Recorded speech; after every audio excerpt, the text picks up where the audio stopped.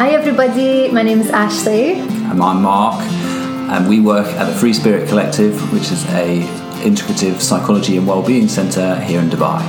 And this is our podcast, Say It Out Loud, and all we're trying to do is break down the basics and help dispel some myths around mental health and wellbeing. And it's really short because we know that life's busy, and who wants to listen for a podcast for an hour, and we're going to condense it down for you in 10 minutes. Hi everyone, and welcome to Say It Out Loud. We're on episode 28, and as always it's a big theme, but what we've been talking about recently after this series, we're going to start having some of the other FSE team on to go into some of these topics in more depth. So today we're just touching on this topic within 10 minutes. It's hard to go into any huge amount of depth, but as always there's useful things, thinking points. So say it out loud, Mark, what on earth is trauma?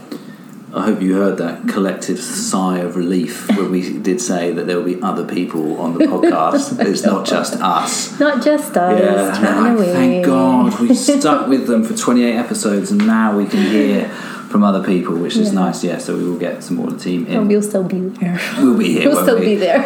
Yeah. Fear not. We'll still be. Yeah. But trauma.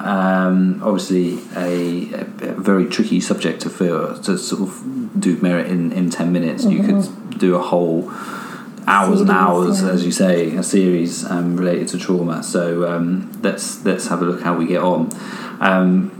Trauma in itself it's an emotional response. So one of the most helpful kind of, I always like an image or a metaphor of something to try and relate or understand a concept. And years ago, somebody said to me that we have the sort of the emotional part of the brain and the rational part of the brain. Trauma is when an emotional response gets into the rational brain. So they shouldn't, they can be one side or the other, and it just needs processing. And so it's an emotional response to a very negative event. So it can be an accident, it could be the loss of a loved one, it could be some kind of physical or sexual assault, it could be serious injury or illness, a disaster, it could be war, it could be violence. Really anything can create trauma. And no two people will experience the same trauma in the same way. So for example, we could be in the same, heaven forbid, we could be in the same car accident, yeah, exactly. And I might come out of it with post-traumatic stress disorder, and you might not, or vice versa, or whatever. So it really is an individual response. There's no set way, it's not like it's a checklist and you have to experience this and this, and therefore you get to graduate into the realms of trauma. But so people who experience trauma respond in different ways. So some of the signs and symptoms, they include sort of spacing out and dissociating. We see that really a lot within trauma cases. It's just too painful. Connecting to the reality of their trauma is just too painful. And if you look at Gabor Mate, who's an amazing person to sort of try and understand trauma, and does an amazing job of explaining it. He talks about addiction, and he said addiction doesn't exist without trauma.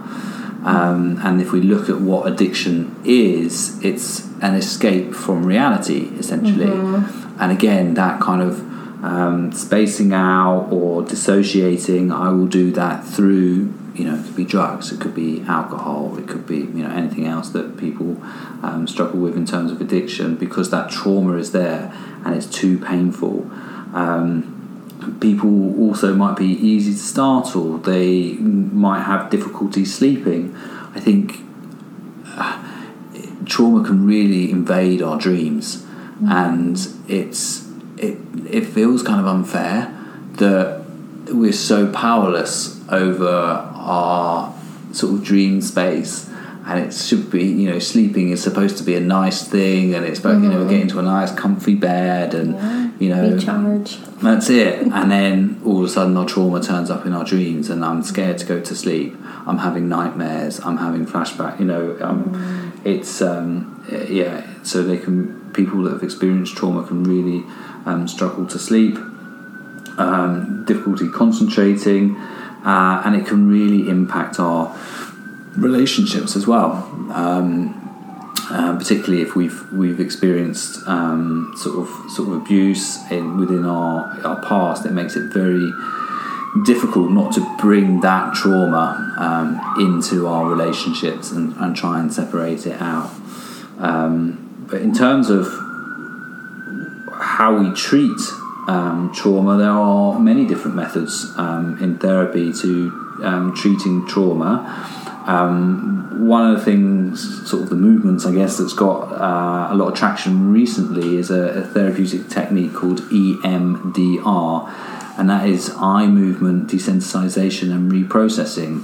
It's actually really cool. Like, it's not something that I'm trained in, but I know we have clinicians at the Free Spirit Collective that are, and there's lots of EMDR therapists across Dubai. So you can take your choice. You don't have to come to FSC. But so what is EMDR? It involves moving your eyes in a specific way while you process the traumatic memory.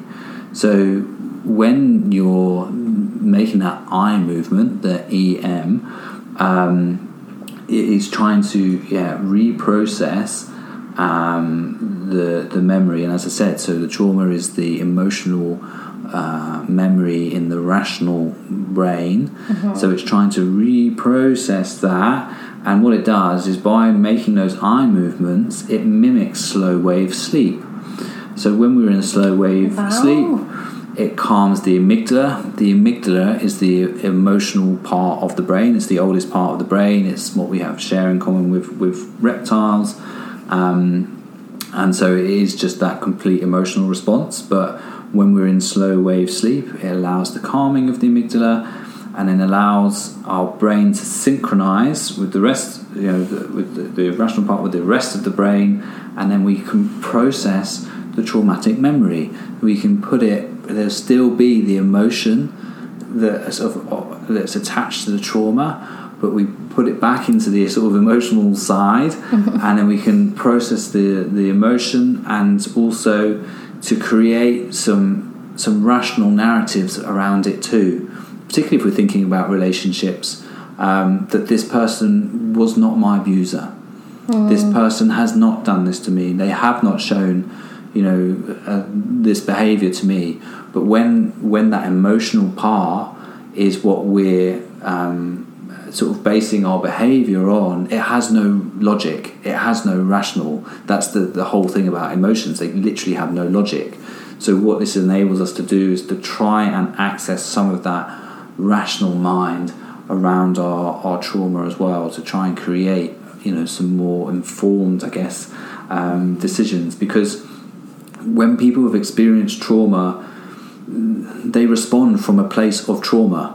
When they respond, their behaviour is from trauma. It's not them as a person, it is their trauma. So what we're trying to do is to allow that person to respond from themselves and not from their trauma. Gosh, in EMDR it sounds like a fascinating approach, doesn't it? Like, I've heard of it, but I don't know nearly enough about it. But how interesting that can be so supportive for people that have experienced trauma. Yeah. So again, it's hard to any stories or anything anecdotes you want to share about trauma. I mean, it is. I think just in terms of that, the progression in therapy. I think it's psychology is a field that's developing all the time, and it's great that we've got these different treatment methodologies, and we can help soldiers that have been to war, for example. We know the impact that has, and to be able to offer them sort of way forwards and integrate them back into normal life is lovely, and absolutely where we should be focusing some of our attention. But in terms of stories, I just kind of wanted, and I know I touched upon it in the last episode. I was talking about codependency, and I was talking about attachment types, and when we have experienced some trauma within our childhood, it really impacts our attachment style. And I said in the last episode that attachment style starts really early in life. The first 6-8 months to 2 years is such a crucial part of our development. Really up to 5, to be honest with you, is such a crucial element, and will create the different attachment styles. So we have 4 different attachment styles, and one of them is secure. It's sort of, I guess it's the attachment style that is healthiest. But when we have experienced trauma within our lives, sometimes we might be anxious, or we might be avoidant within our attachment style, which will really impact our relationships. So if we're avoidant, for example, we'll let people get so close, but we've always got this kind of force field around us. We don't let people in close. We don't let them know the real me. Anxious attachment is we're always scared that they're going to leave.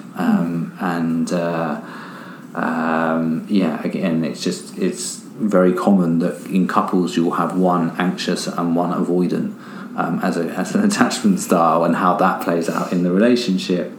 But there's also a genetic element to sort of attachment as well, and research indicates that up to 45% of the variability in anxious and 39% in the avoidant adult attachment style could be explained by genetic causes. So it's not, in the whole nature-nurture debate, it's not all one side or the other.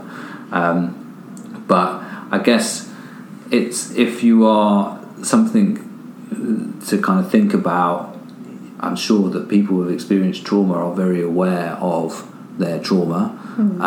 But I guess the story that I'm trying to sort of share is to think about how is that trauma impacting the way in which we connect to the world. How is it impacting the relationships that we have, the friendships that we have? Is it causing some difficulties within our lives? And then if so, what is it that I need to do in order to try and mitigate some of this, or to try and process some of it? Because trauma, it really does need therapy, to be honest with you, to help make sense sometimes, or to create space. It's not that we can take it away. We can't sort of Men in Black, when they hold the pen and and wipe it. Although that, to be honest with you, sometimes I think sounds like a good option. Well, sometimes with trauma, that's what the brain tries to do. Exactly, it really does. Yeah. But we can create space for it. We can validate it and process it to try and sort of reduce its impact. And what I think is a really valuable point there is referencing the early childhood development, 6 to 8 months, 18 months, 2 years, up to 5. Because I think often there's a misconception that trauma has to be something that's really massive, like war or abuse, like you say. And I was at a training course before, and because I'm not a therapist, a lot of these terms are new to me, but talking about big trauma, big T, little t, is that right? That's right. Yeah. So when you're growing up as a child, things can happen that can be deemed as traumatic, but you wouldn't necessarily label them as trauma. Yeah, that's right. It's not just, and it's a really important point to make. It's not just those big sort of experiences. It can be the prolonged exposure to really unhelpful things, and absolutely. And I guess that kind of takes us into that little practical takeaway that I was kind of thinking about in relation to trauma, which is trauma needs validation. That's ultimately what it needs in order for us to try and sort of move forward in our lives with it. The last thing we need is shame. And just in relation, I guess, to that big T, little t trauma, is that sometimes when people have experienced trauma, they compare their trauma to other people, and they say, I didn't have it as bad as this person, or look at this, and it just doesn't help, because your trauma is your experience. Trauma is forever and will ever be a individual experience, and if it's traumatic for you, then it's traumatic for you, and let's deal with that. So wherever you are, whoever you are, if you have experienced trauma, please try and provide yourself with kindness, with love, with compassion, because that's how we're going to move it forward. Nice. Well, thank you as always for listening. We hope this episode was useful, and we look forward to chatting to you again next week.